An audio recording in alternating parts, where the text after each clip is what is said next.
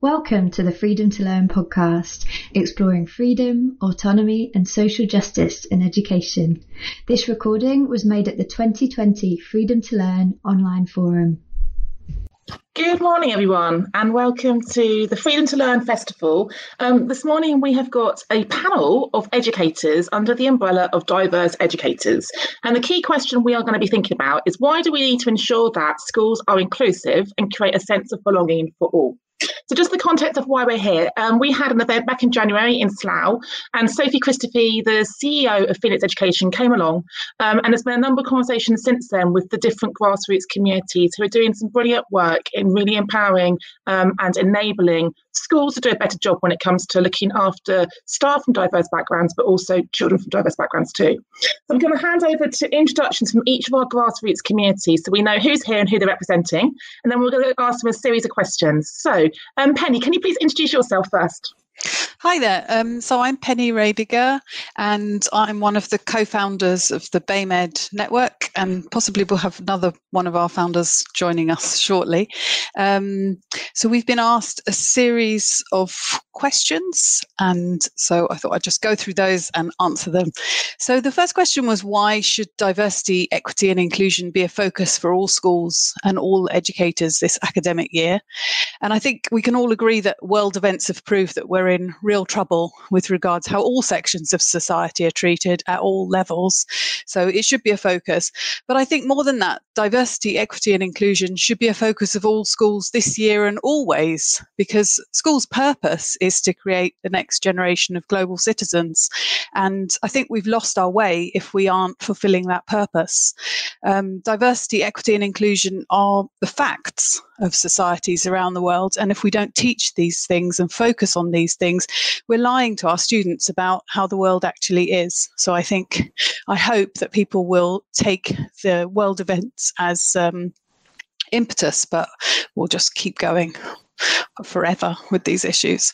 And how the BAMEd network works towards moving the agenda forward. So our network seeks to help people educate themselves around the issues, to connect with each other, and to be actively committed to changing the system from within, because we feel that that's the best way that we can affect change. So we deliberately focus on working hand in hand as Black, Asian and minority ethnic educators alongside, together with white educators, working together to identify and dismantle structural racism, which is inherent in our education system, it's inherent in society. And we really strongly believe that if we don't work together, then we probably won't get as far as we could do. And we try to be intersectional in our approach as well, but we need to keep learning and educating ourselves and challenging ourselves on that as well. And how people can get involved? Well, probably the best place is to go to our website, which is www.bamednetwork.com.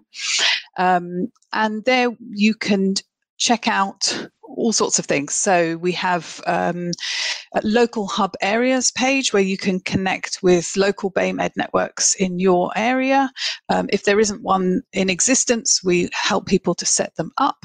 We have a resources section with books, articles, podcasts, videos, and other ways that we can educate ourselves.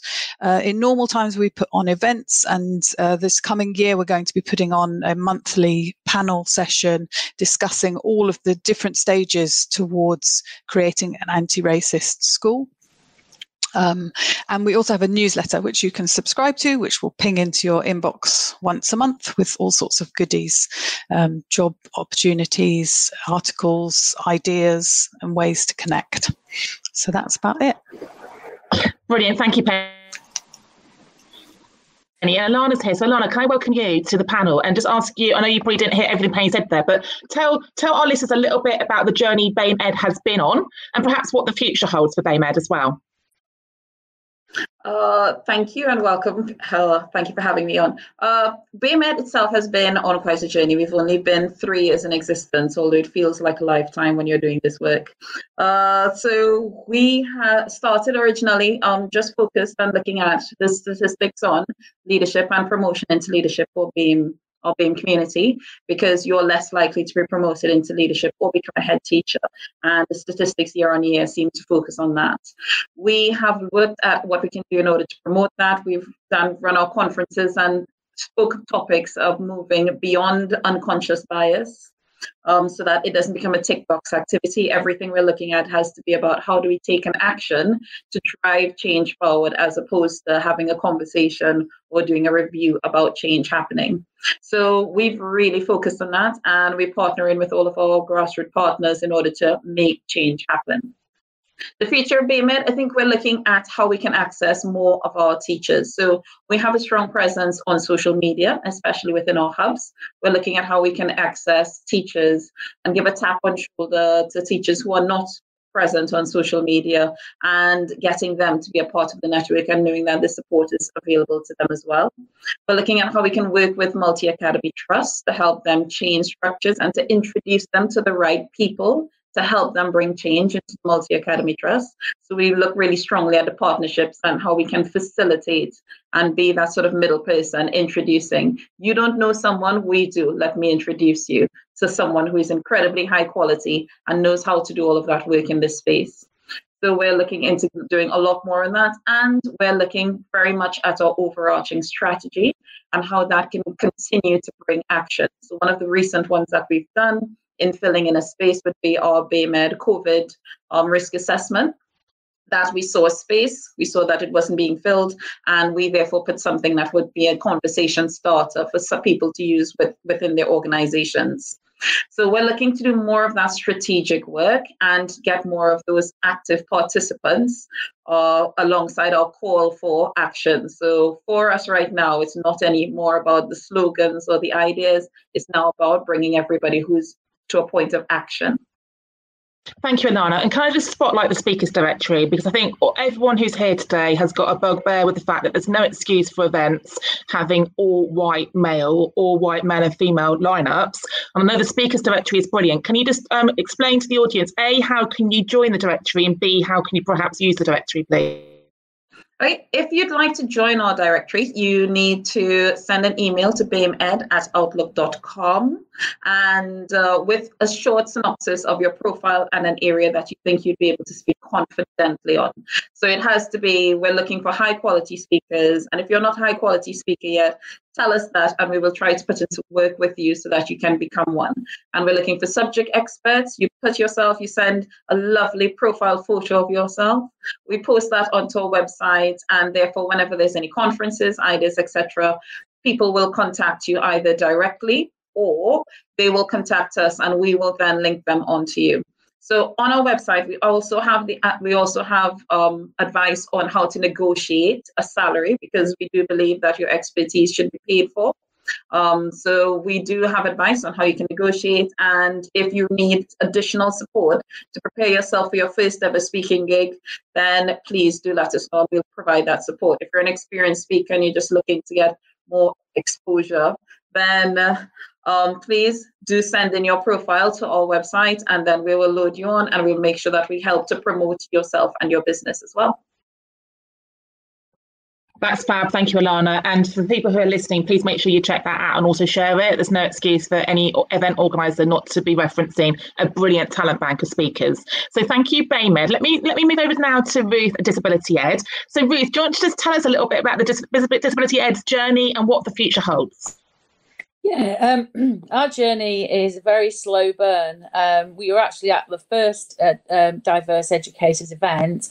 However, probably because we've got disabilities, it's a little bit slower. But this year, especially going into 2020, we've got a very energetic development group, and we're really looking to sort of take our place and stand up for all disabled educators.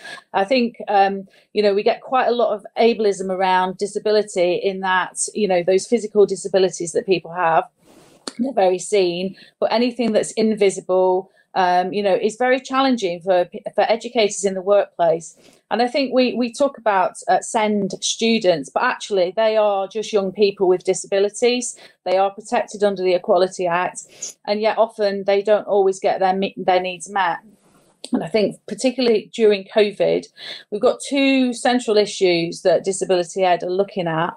Firstly, all of those young people for whom actually they've experienced long-term absences due to disabilities in the past, and yet for a long time people have seen them as forgotten people, and it's been very, very down to individual schools and individual people to make sure those people are educated.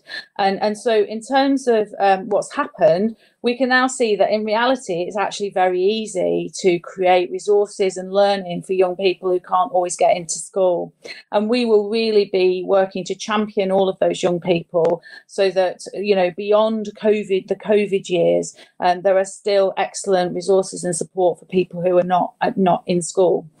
And secondly, on top of the people with disabilities who may have been sort of self-isolating for much longer than anybody else, having to transition back into school, we've also got groups of staff members now who will be coming back post-COVID symptoms, who will have had a second bout of random symptoms, you know, whether that's heart conditions, whether that's breathing conditions, respiratory conditions, or whether that's mobility issues. And actually part of Disability Ed's sort of main cause is to make sure that reasonable adjustments are in place and met for every individual person. So for us, you know, as a team, we've already started to look at for each need there is sets of resources so that school leaders, which Disability Ed is very much for. Yes, we're representing disabled educators. Yes, we're amplifying their voices and putting in support. But school leaders need Disability Ed. They need our expertise in reasonable adjustment and actually supporting staff, and not seeing disability as, a problem to be resolved. I think there's a statistic that my colleague Laura McConnell posted that if you've got a PhD and you're disabled, you are less likely to get a job than if you have no qualifications at all. And I think in 2020, that is a sad state of affairs. And we really have got to ensure that, you know, disabled educators can not only sort of be educators, but they can be out educators, that they can identify their disability and not be seen as problematic. I think there was another survey that was done that said, you know, when leaders sometimes think of disability, the first thing that they think about is their fire plan and will the person be able to get out of the building. And in reality, you know, there is so much more to us and so many skills and talents that we accrue because of our disability and not despite of it. So just thinking about, you know, some of those questions you were asking around, what are we doing to contribute? You know, we are writing disability awareness training and ableism training for school leaders, and that will be ready at the start of term. We have a website that is in development, and if it's not ready, we'll put the resources out on Twitter. We're starting to publish reasonable adjustments guides. I must point you all to a brilliant piece of research that was done by Lynn Haynes and Maria Turkenberg. You know, they looked at what would be an ideal framework for people with disabilities around reasonable adjustments, and they started their work because of ITT and students training. And so those resources are brilliant, but we're going to put one-sided sheets out for different aspects of the education system that people might not be able to access well. We're looking to survey the workforce, because the DfE unfortunately have really not been good at gathering disability information. The last survey was 2017, and the last set of data in 2019 didn't even include disability. So we want not only are people disabled, but what are those disabilities broken down into as well.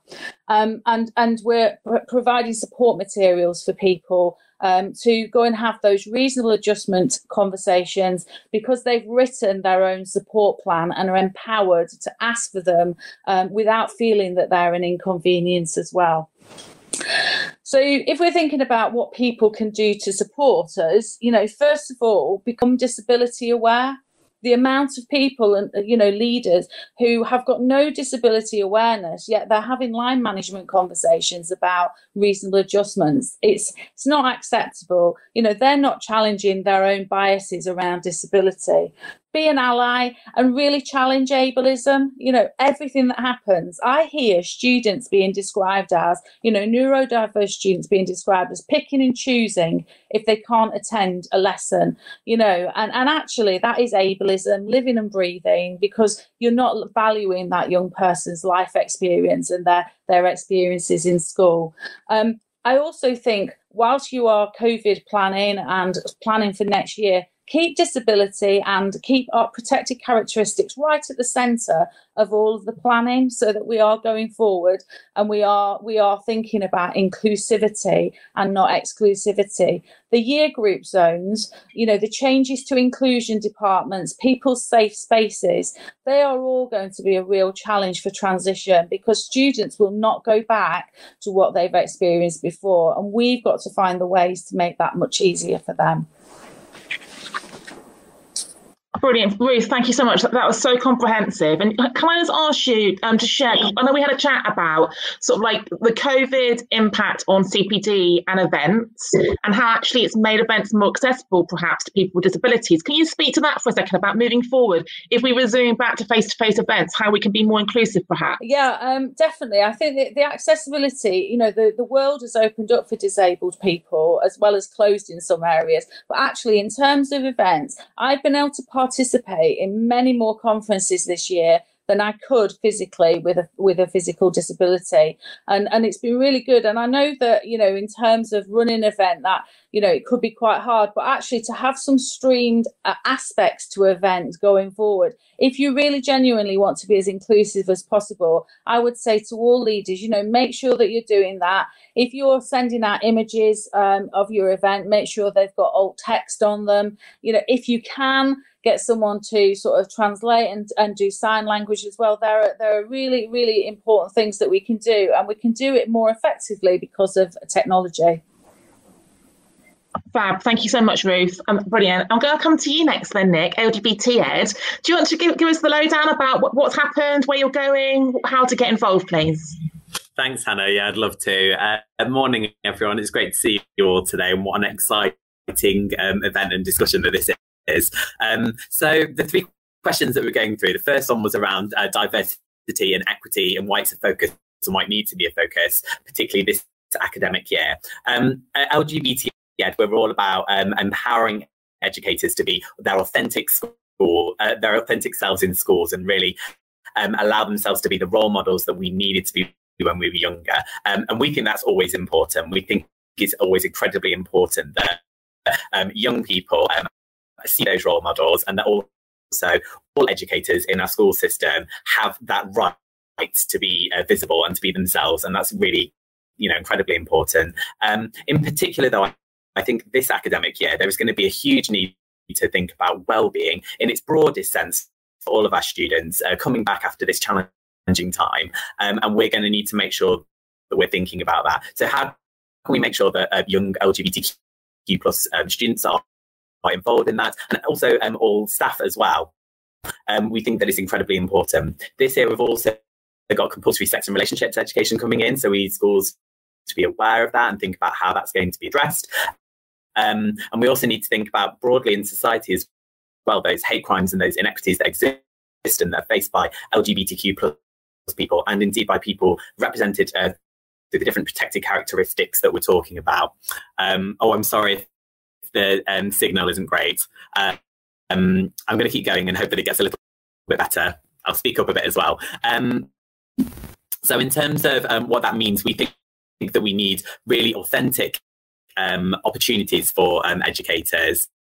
And we think that there's a real need to make sure that the curriculum is representative of all young people. And we do need to make sure that that is for LGBTQ plus people, and that their identities are represented, but also for people of colour, for disabled people, for women, and for trans and non-binary people as well. It's incredibly important that young people see themselves reflected in the curriculums that they study, as well as their peers and their teachers too. It's really important that we have that. So in terms of identities as well across the curriculum, the term that is often used is usualizing as well. So making sure that we are just dropping in throughout the curriculum a sense of identity, and that's seen as being incredibly important too. So we're going to make sure that we're thinking about that. In terms of specifically LGBT Ed as an organisation and the kinds of things that we do, and in normal times, of course, we'd hope to do a lot more CPD and offers that enable LGBT educators and allies to get involved and to make sure that they're thinking and developing and supported in however it's seen as being really important. We've got our support network too, and we use Twitter very regularly, and I'd absolutely encourage people to get involved with that. That's incredibly important, and that we can do that because it's a really good way of professionals connecting. Often it can seem quite isolating sometimes if you're in a school or if you're finding yourself in an environment where things aren't working as much or as well as you'd hope. And Twitter can be a really valuable source for connecting and getting and meeting people. But there's other things too. We've got our first education book coming out next year in 2021. It's called Big Gay Adventures in Education, and we're very excited about sharing that. And we think that it's going to be really key too. And then we're also introducing a master's qualification in LGBT plus school leadership too from November, which is in conjunction with the University of Buckingham. And we think that those kind of things are going to be really important too. So we would just say, in terms of really getting involved, do get involved because it's incredibly helpful, incredibly valuable. If you don't already, please follow us on Twitter at LGBT Ed UK, because then you can see about everything that's being done, and you can get involved with the conversations and the discussions that are happening. I moderate LGBT Ed Chat on Thursday evenings, which happen at 7 p.m. during term time, and they're weekly, and hopefully a really valuable opportunity for educators to get involved and discuss issues that are happening that are pertinent to them, and also across the education system as well. Thinking about students and staff too, and it's important that we do both, is incredibly valuable. We've got a mailing list as well, and we do encourage people to join that too, so that you can really stay in touch and make sure you're aware of everything that's happening. We've got a blog that we're always keen to have contributors towards, and if you do have any questions or you want to find out more about how you can get involved, our email, I've got it here, I'm going to read it, is inquiries@lgbted.uk. So I absolutely really encourage everyone to get involved. The support that is out there is absolutely amazing, and you see so much solidarity and amazing networking being done by professionals across many different schools, and it's absolutely fantastic to have that. I would just encourage everyone to see how much they can get involved, and thank you very much. And I know there's been a few technical difficulties, but I hope you've heard at least some of what I've had to say there. Thank you very much. I was going to say thank you, Nick, for joining us from your holiday in Scotland. True commitment to the cause. And you were perfectly clear until you started talking, but we did see you and hear most of it. So thank you so much for just carrying on. I'm sure people will be able to get 99% of what you said. So thank you. Ruth, I'm going to swing back to you for a second, because I know we lost Christala this morning, who was going to speak about Women Ed. Do you mind, as one of our England leads for Women Ed, just speaking to Women Ed before I go on to Benny to talk about Diverse Ed, please? Yeah. So Women Ed is probably the oldest of the Eds in terms of, and Hannah up there was, one of the pivotal people in the movement at the start. It's 5 years old now. And what has happened with Women Ed is that it's become global. And actually, it was felt that to strategically sort of keep, England together and then the United Kingdom, that we actually break down into our individual countries as well. So Women Ed has been long trying to support women to break through the glass ceiling and concrete ceiling for our BAME colleagues, and actually this year's pledge is all about increasing representation in leadership, particularly around Black and Asian and minority ethnic groups who aren't represented at all. And I think that that image of representation, it is so important. Whoever you are, if you're not represented, or you're not feeling that there's an ear at the table to put forward your point of view, it is so demoralizing, because you can always be seen as an outsider and not an insider. So Women Ed is sort of moving forward, and England had their first launch event, which was absolutely fantastic, in that it was all new voices, not some of us as people who've been doing the rounds. It was new people talking about their current experiences in school, and one of the things, the powerful things was, those support networks, how important and how supportive they are to grow people and to build confidence. And we had speakers who had never spoken before, and they were so brave. So in terms of girls in school, there is still that element of, sort of perpetuating gender stereotypes. If I walk into an assembly, I often, and it's about leadership, we see sportsmen often being promoted.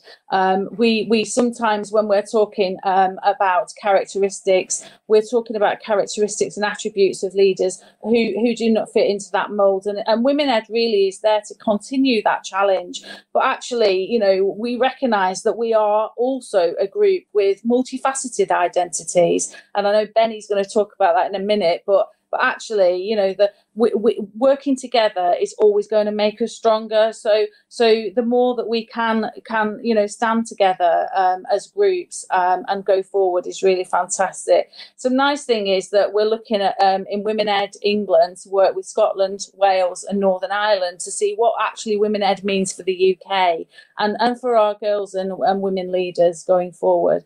So in terms of what's happening, lots of events. I know the regional leads are really sort of, a bit in hiatus, but there've been some lovely launch presentations via technology, and we're carrying on sort of fighting the good fight. And there's a global unconference in October if people are interested in going to see that. Brilliant, thank you, Ruth. And the second book's out in the spring, is it? I think December actually. I think it's going to be ready in December, but the launch I think will be after that. Brilliant. Thank you for speaking twice today. Really appreciate it. I think it also shows the intersectionality of the fact that we have our feet in multiple camps. So thank you. There you go. Which leads us beautifully on to Benny. I'm conscious I had to introduce myself. So for those who don't know who I am, I'm Hannah Wilson, and I am the co-founder of Women Ed, but I'm also the co-founder of Diverse Ed. But my colleague Benny is here today, and she's going to speak to that. So Benny, do you want to now please join us and tell us what you think about the situation? Absolutely. So Hannah and I had many conversations when she was part of the Women Ed movement at the beginning. And one of the things we talked about was the fact that it was great that there were so many organizations at grassroots level talking about identity and representation.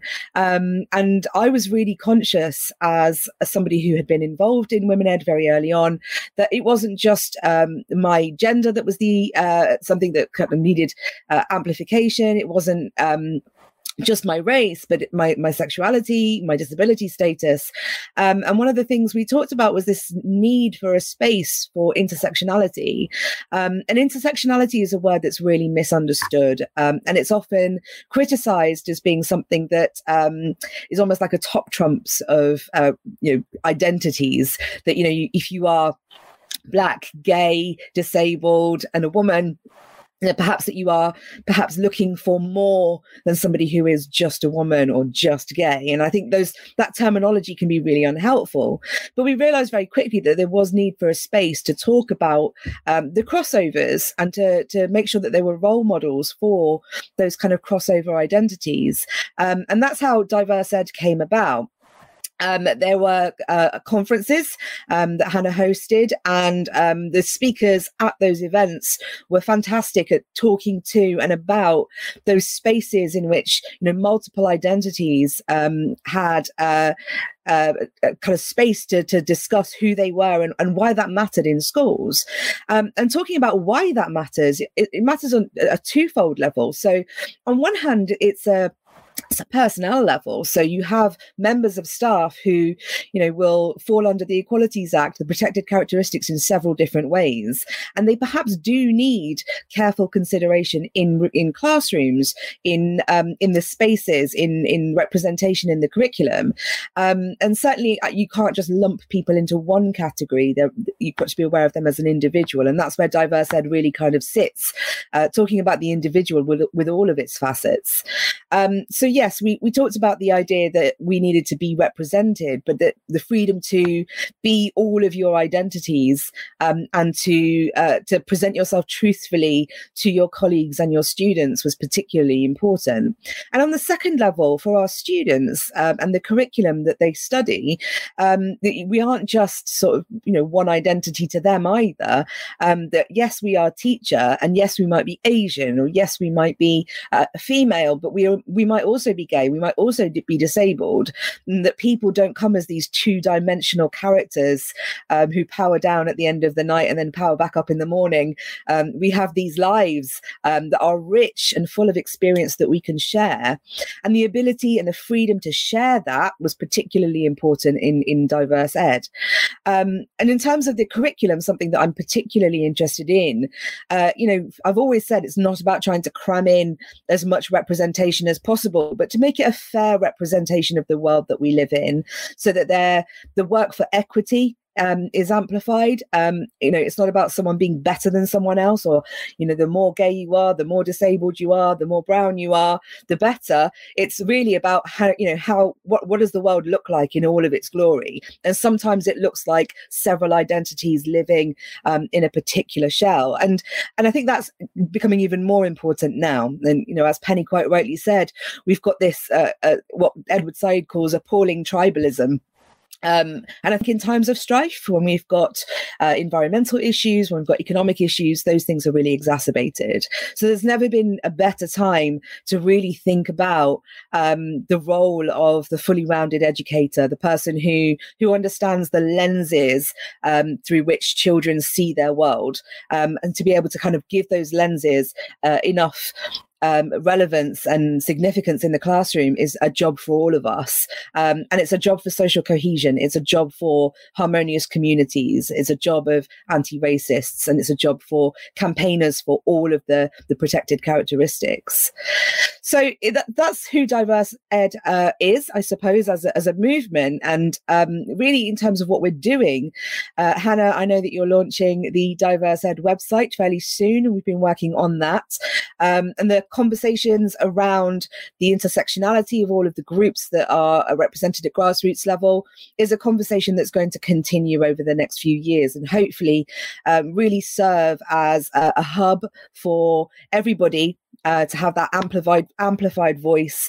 And the Diverse Ed website will be a resource for all of the protected characteristics, so that you can, if you are crossing characteristics, or if you've got one particular characteristics that was relevant to you, you've got a one-stop shop to be able to find them. And it will amplify and highlight the voices of the other grassroots movements as well. So it will be a really useful resource for the community, whether you have those protected characteristics or not. I think for us, it's very much about education, so that you can be an effective ally, and you know what allyship really means. And I know, Hannah, you've done a lot of work around that. So it's a very exciting time. And I'm really glad to be here today to share our ideas on equality and diversity and equity, and looking forward to hearing what everyone else says. Thank you, Benny. Very comprehensive history and context there. And I think we're all very aware of the fact that a lot of education books are written by people from a particular gender and a particular race. And it's exciting to see so many books popping up at the moment from people from diverse backgrounds, but also talking about diversity. So Benny, back to you. Tell us about your book, please. What's it about and when's it out? Okay, so my book, A Little Guide for Teachers, Diversity in Schools, is out at the end of October. It is very much a beginner's guide to diversity in schools, and it focuses on different areas. So, the practical things that teachers can do to kind of almost start the process of thinking about equity in their classroom, to the curriculum, to those broader structures within schools. It's published by Sage, and it is available for pre-order now from that rather large seller of books that I shall not name in public that you can go to and you can click on, but you can also get that from the Sage website as well. So I'm looking forward to hearing people's feedback, and hopefully there'll be more of that where it comes from. So brilliant. Thank you, Benny. I've had the privilege of reading it. It's a very helpful way to get people thinking about how to frame their work. Particularly,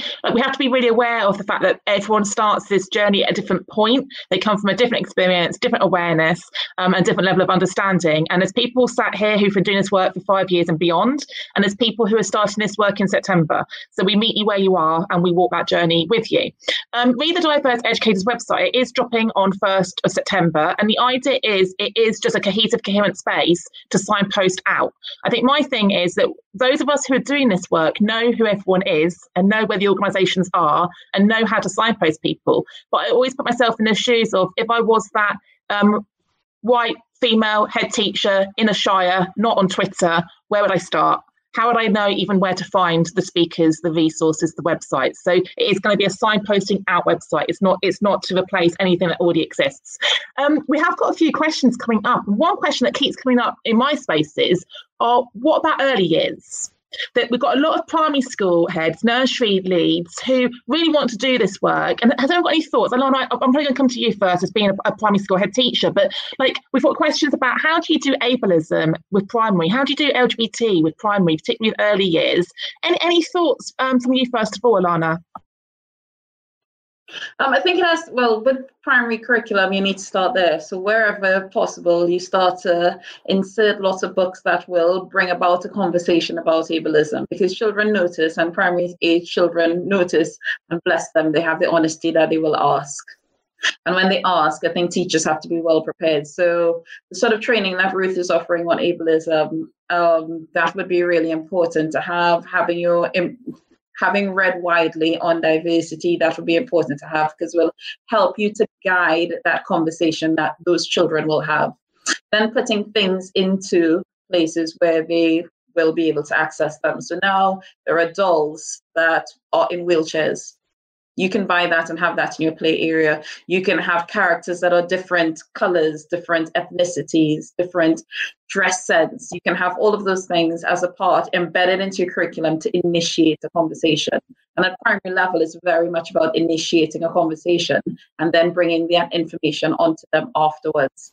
And I would also go as far as to say, and having that conversation with parents as well, so that parents at their dinner tables know exactly what your school is saying and they're able to carry on that conversation. And being very open and clear with your parents that in our school, diversity is just as important to our wider education, because we're preparing global citizens. So in our school, what we do is we have that conversation with our parents, so they're very aware of what we're doing in the classroom. They know very much that their children are going to get a diverse range of books that's going to refer to all of the protected characteristics. And they know that the adults in the school are going to have conversations if the children ask questions, and expect our parents to carry on those conversations. Brilliant. Thank you, Lana. And Penny, as someone who trained in secondary, but now you're deputy head for curriculum across and all through school, what's the learning points there from your secondary lens now looking at primary? Well, certainly working in an all through has been fascinating, because, we think about the journey that our students go on, and, secondary teachers can be guilty sometimes of thinking they've got an uncut gem that they then have to shape, but actually they've already been molded in some way, shape or form by the time they come to us. And I think secondary teachers do need to be aware of that. I'm really grateful to primaries for the work that they've been doing on diversifying their reading, providing representations in terms of characters, and in terms of differing families, so that actually some of the work of secondary education isn't so hard, that you don't start from the point zero. You've already got this kind of background of knowledge that's being provided to them. And certainly, looking at building a curriculum from 3 to 19, I've been working with the primary team, and the primary team are fantastic. They're an absolute treasure trove. They know so much about early years readers. And, even at EYFS, we're thinking about representation which, maybe 10, 15 years ago just wasn't part of the conversation, certainly not in my experience.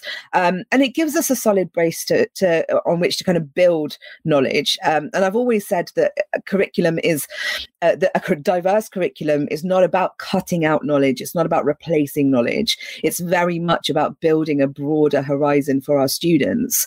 And the more we can work together with primary educators from EYFS upwards to be able to do that, the more powerful the experience is for the child, to go into the world understanding that, it's not just a particular type of person, one gender, one race, one particular ability level that is able to contribute to the universe. And how wonderful is that for our students? So yes, on a curriculum level, it's incredibly powerful.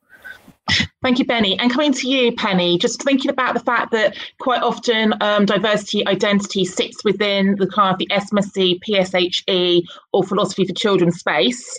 I'm sure you know where I'm going with this. Can you tell everyone about LIFTA, please, and how LIFTA is a resource for the curriculum, please? Yeah, for sure.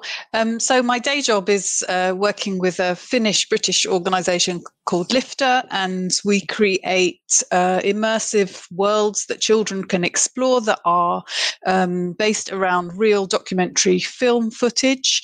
And the point of what we do is to allow children and their teachers to have some time to think deeply, to explore, to discuss, and to sort of be in the space of where other people are. And I think one of the things I wanted to say about early years is that we have this kind of, I think there's this kind of myth that little children are sort of pure and don't come with these biases, but they absorb from before they're even born. They'll absorb the expectations and the biases of those around them. So I think the work that LIFTA's doing is making sure that there is a space in schools for honest discussion. And for example, one of our story worlds is set in the Finnish opera, and they get to meet a male ballet dancer who talks quite clearly about his struggle coming to terms with his masculinity and being a ballet dancer when really he wanted to be a ice hockey player, and he's quite muscly and quite sort of male in a heterosexual stereotypical way. Now, when we ask children after seeing this, so can all people be ballet dancers? They're like, yes. And then you say to them, would you go to a ballet lesson if you were a boy? And they go, no. So it's not solved just in a moment. It has to be about allowing these conversations and unpicking where bias comes from and how it's so deeply ingrained in us that even though our brains are telling us one thing, our kind of internal absorbed knowledge is telling us. Thank you, Penny. And ultimately, this conversation today is about the wider conversations that we need to be having in our schools. So, Ruth, if I can come back to you, what are your thoughts about intersectionality and how we can perhaps speak to it or teach it to children, but also build it into training for adults? So we are thinking about that fully formed human being, that whole person, and not what label are we wearing today.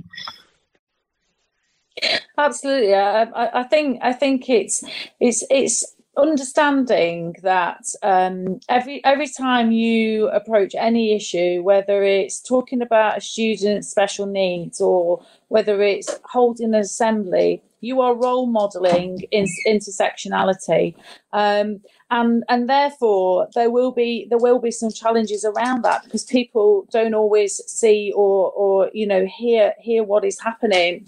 But I think, thinking of our freedoms too, mine was very much around a holistic view of a young person and an adult, and therefore you have to actively think about how that looks across the course of a year, in terms of everything that you do, and if you aren't in the leadership, middle or senior leaders, planning for that, planning for intersectionality, and planning for the whole. We get these stereotypical views of SEND students, and we forget that they're still adolescents. They're still people who are coming to terms with relationships, who are coming to terms with themselves as an individual.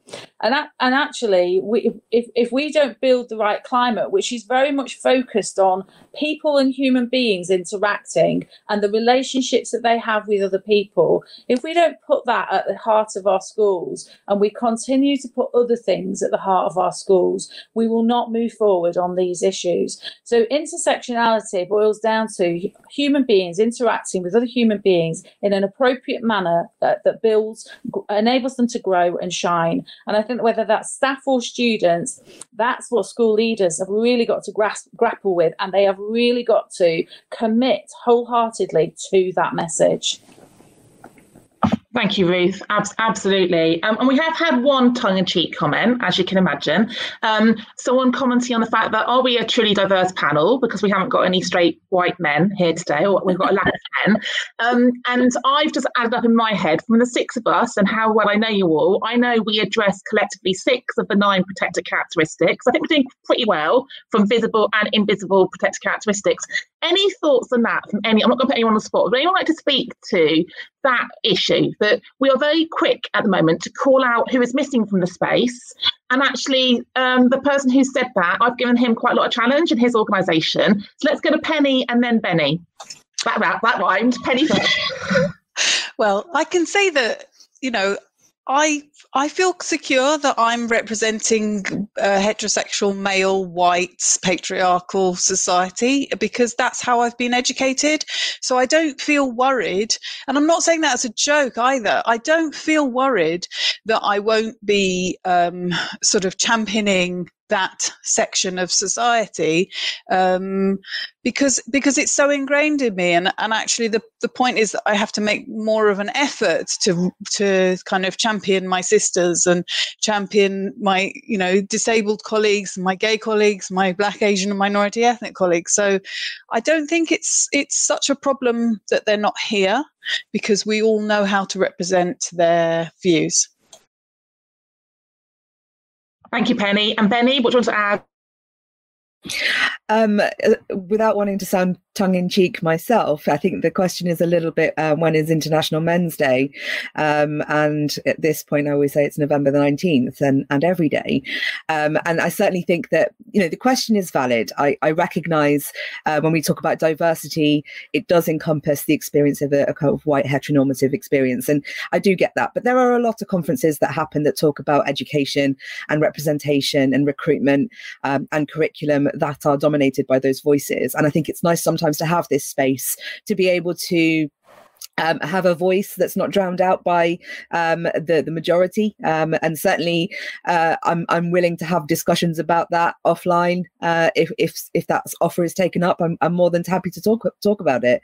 I don't think anyone here is saying that the views of the straight white man aren't valid. I think they are saying that they are heard a lot, and there's space for this as well as their voices.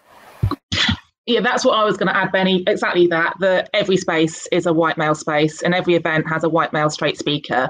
And actually, let's check our privilege and listen for a change and not do the talking. And that event that Penny and Angie and Amy and Alison and I organised back in June about Black Lives Matters, I was there as a straight, white, able-bodied woman listening.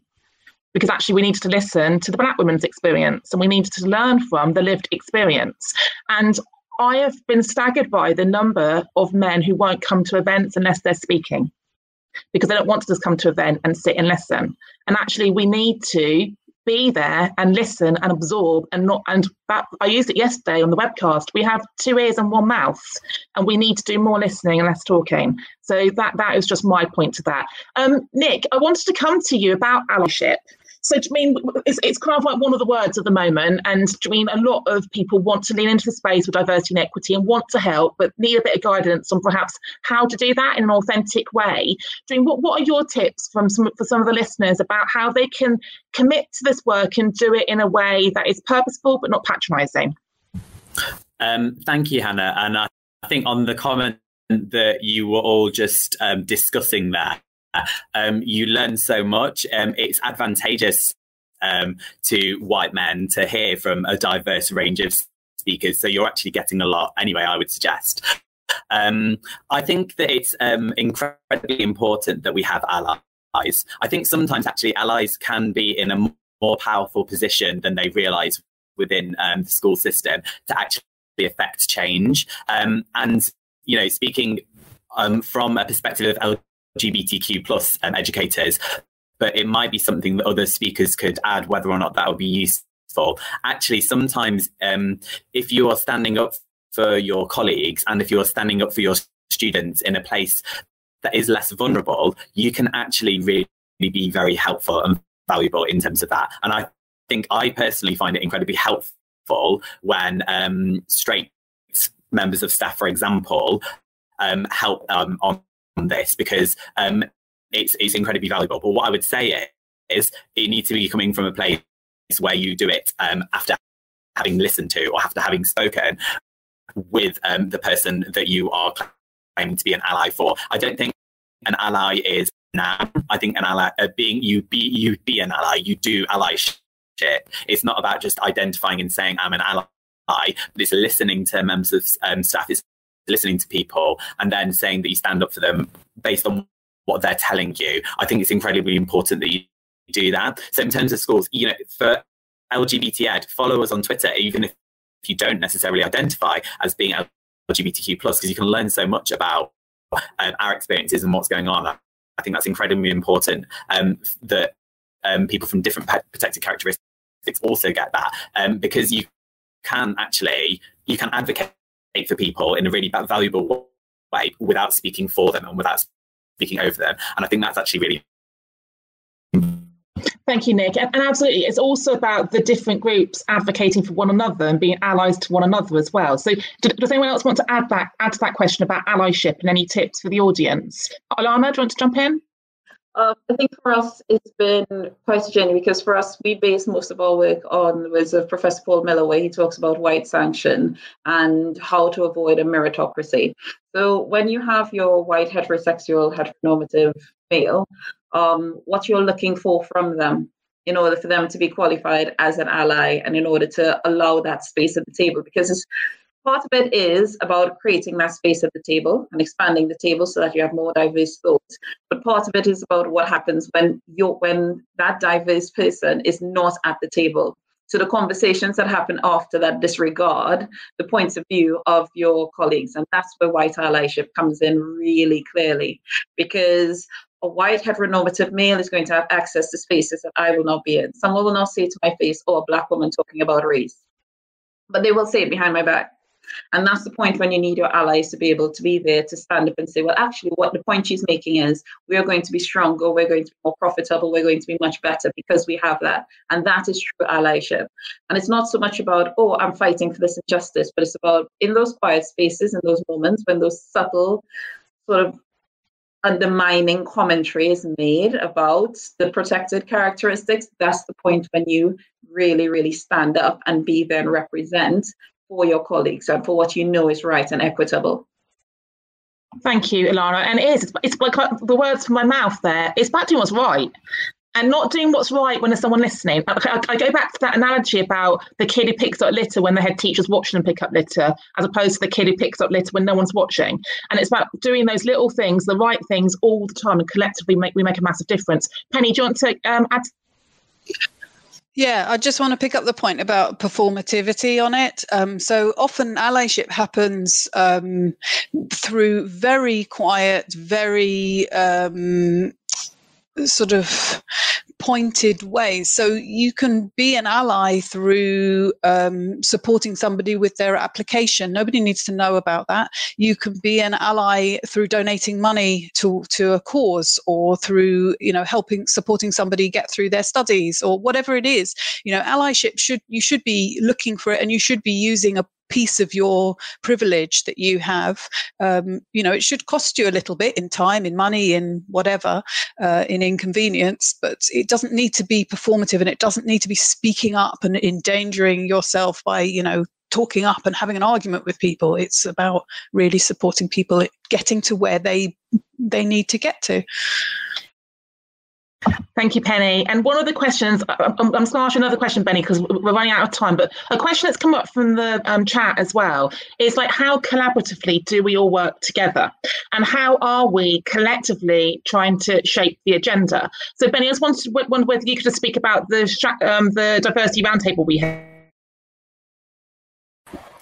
Absolutely. I was going to talk about that because that's allyship in action, and then it's an intersectional allyship as well, where a couple of weeks ago now, there were, I think it was over 40 people in a virtual meeting, the Diversity Roundtable. And it was incredible to see the range of experiences and the range of viewpoints that were at the table, talking about diversity and talking about inclusion. And one of the things that came up really clearly was this kind of renewed need for that collective movement. There are, at the moment, things happening at government level in withdrawing of funding for coaching programs, from a shift away to looking at representation in the teaching force, for example, that really do need addressing and really do need a collective effort. So that Diversity Roundtable was incredibly important in bringing together educators who represent a range of educational establishments. And some of those establishments do not necessarily fit into the kind of grassroots protected characteristics movements. They are main scale educational establishments who are coming to the table to say, we strongly believe that your work is important. And in that, we're not just talking about allyship for each other, we're talking about allyship for our students, because their life chances, their pipelines into careers are at risk. And certainly when we've got this kind of global pandemic, and global economic issues, it's going to be even more important in years to come to have that collective action. So the Diversity Roundtable is going to be meeting regularly, and the agenda is open for contribution, but very much focuses on what can we do as a group of people, as a group of adults and organisations, to be able to ensure that protected characteristics remain protected, and not just protected, but supported and amplified.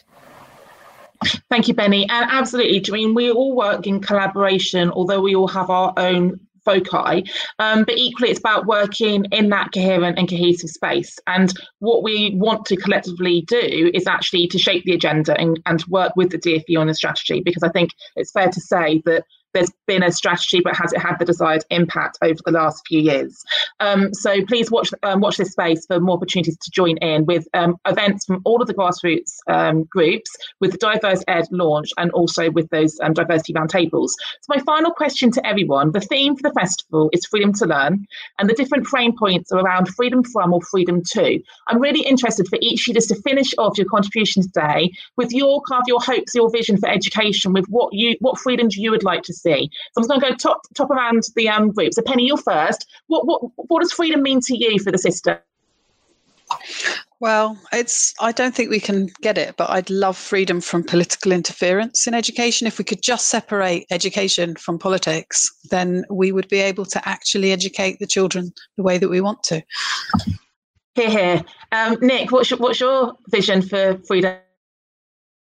I think freedom to be your authentic self as an educator and as a student in 2020. People should be respected for whoever they are, and it's incredibly important that happens both for staff and for students. Thank you, Nick. Alana, how about you? I'd say freedom to listen. So freedom to understand diverse perspective and to understand that there are lots of different ideas, and the freedom for us to listen to each other and deeply try to connect with each other. Thank you, Alana. Ruth, what are your thoughts? I would like freedom from the quantitative measurement of people, and freedom to be person-centred and create educational experiences that represent everybody. Wow, thank you, Ruth. And Benny, what are your thoughts? I think for me, it's always freedom to dream. Our students go through our classrooms and they see themselves around the world, and the freedom to be able to be whoever they want to be, regardless of what their starting points, is always the role of an educator. So freedom to dream is mine. And I think mine is freedom to acknowledge that we've got it wrong, and freedom to accept that we need to do things differently. If we keep doing things the same, we're going to keep getting the same outcomes. And I think the energy and the agency we have at the moment and the opportunity for change is really, really ripe. It would be absolutely sacrilege if we didn't grasp it and we didn't actually actively make a difference come September for every single adult and every single child in our schools. So we are bang on time to close our panel. Thank you so much, all of you, for giving up an hour of your time during your summer holidays. It's much appreciated. Have a fantastic August, and we look forward to seeing you all at future events. Thank you very much. Thanks for listening to this episode of the Freedom to Learn podcast. For more information about our work, check out our website at freedomtolearn.uk and find us on Twitter, Facebook and Instagram.